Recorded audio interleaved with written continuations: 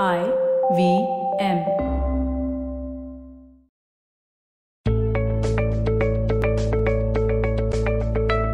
Hello everyone, and welcome to a brand new cycle of A to Z on the Positively Unlimited podcast. This cycle has a lot more than just mindsets or habits to build.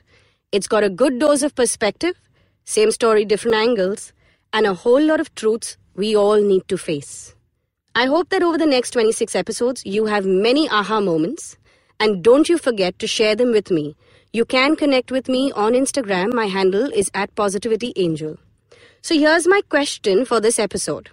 And those who have been listening regularly, well, you guys know that I ask a lot of questions. And for those who are tuning in for the first time, well, get used to it. Now tell me, how many of y'all who have tuned in are fighters?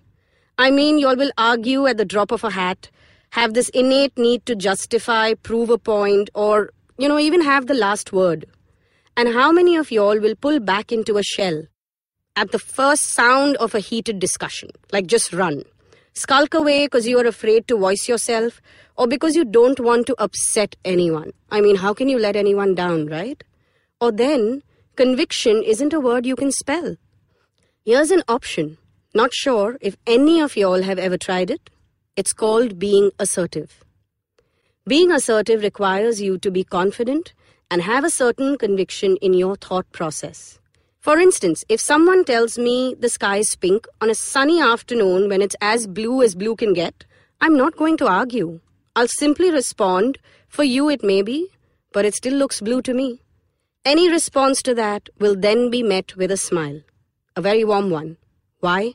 Because I don't feel the need to explain myself in every situation. I understand that this example may be a tad bit simple, but the two truths I want you to process are these. You don't have to join every argument you are invited to. You must learn to choose your battles. And the second truth, you don't have to convince anyone but yourself. That's what conviction is all about. Sometime in the 90s, there was this beautiful book published called The Celestine Prophecy by James Redfield. I don't know how many of y'all have read it. But have you ever had this thing where you've read a book, and through hundreds of pages, there's this one portion that has stuck with you, maybe even a line. Well, I have read that book a few times, and the one thing that has stayed with me, and it really flipped a mindset for me, was how he described what happens when we argue. When we interact with each other, even when it's with joy, we are exchanging energy. We are giving and receiving fuel from each other, which is why when you meet friends, you tend to feel high and happy.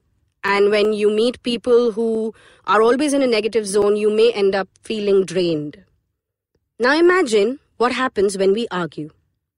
The person winning the argument feels stronger, there's a buzz and energy flowing through them, while the person losing the argument will feel drained. I'm sure we've all experienced this at some point. Think back when you were losing an argument. Think back when you were feeling intimidated by someone and they were not allowing you to prove a point. They weren't even allowing you to say what you had to say. And you'll know just how you felt during that argument. One of the hardest actions that comes with being assertive is being silent. When you are assertive, not engaging in unwanted discussion, leave alone joining the argument, is the rule.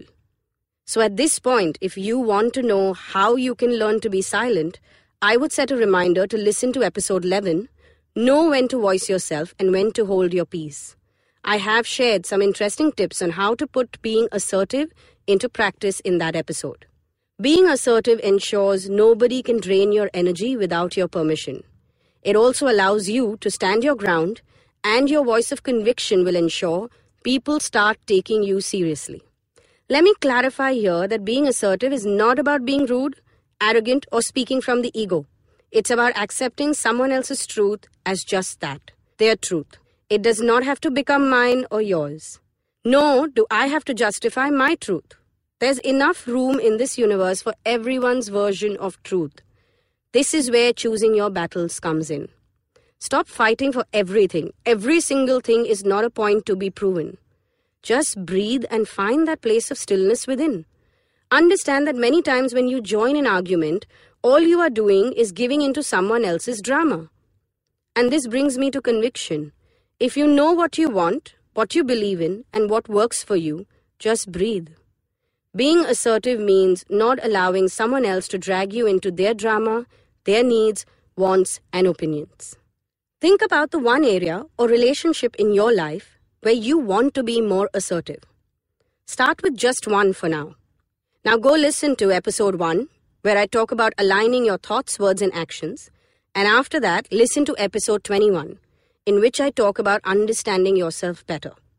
Once you have listened to these 2 episodes, you'll have clarity about your desires and beliefs pertaining to the situation or relationship you've chosen.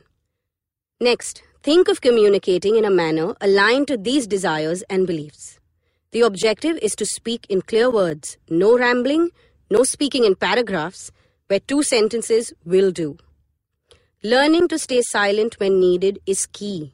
Listen to understand and accept instead of waiting to respond and react. And with that, I'm going to give my throat chakra a rest. I hope you enjoyed this episode. If there's a particular mindset you want me to talk about, leave me a comment on Instagram. My handle is @PositivityAngel.